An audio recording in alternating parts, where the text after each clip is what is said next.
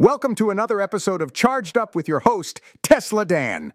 Today, we're diving into a fascinating topic that challenges the conventional wisdom surrounding full self-driving and autonomous vehicle progress. George Hotz, a prominent figure in the hacking and autonomous driving space, recently shared his perspective on the current state of AV technology.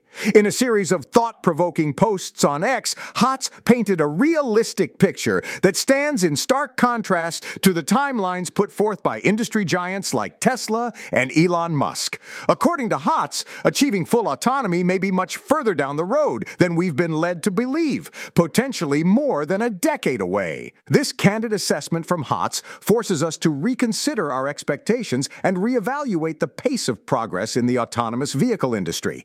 Join me as we explore this intriguing perspective and delve into what it could mean for the future of self-driving technology. This podcast was co-produced by Daniel Aronoff and Mogul Media AI.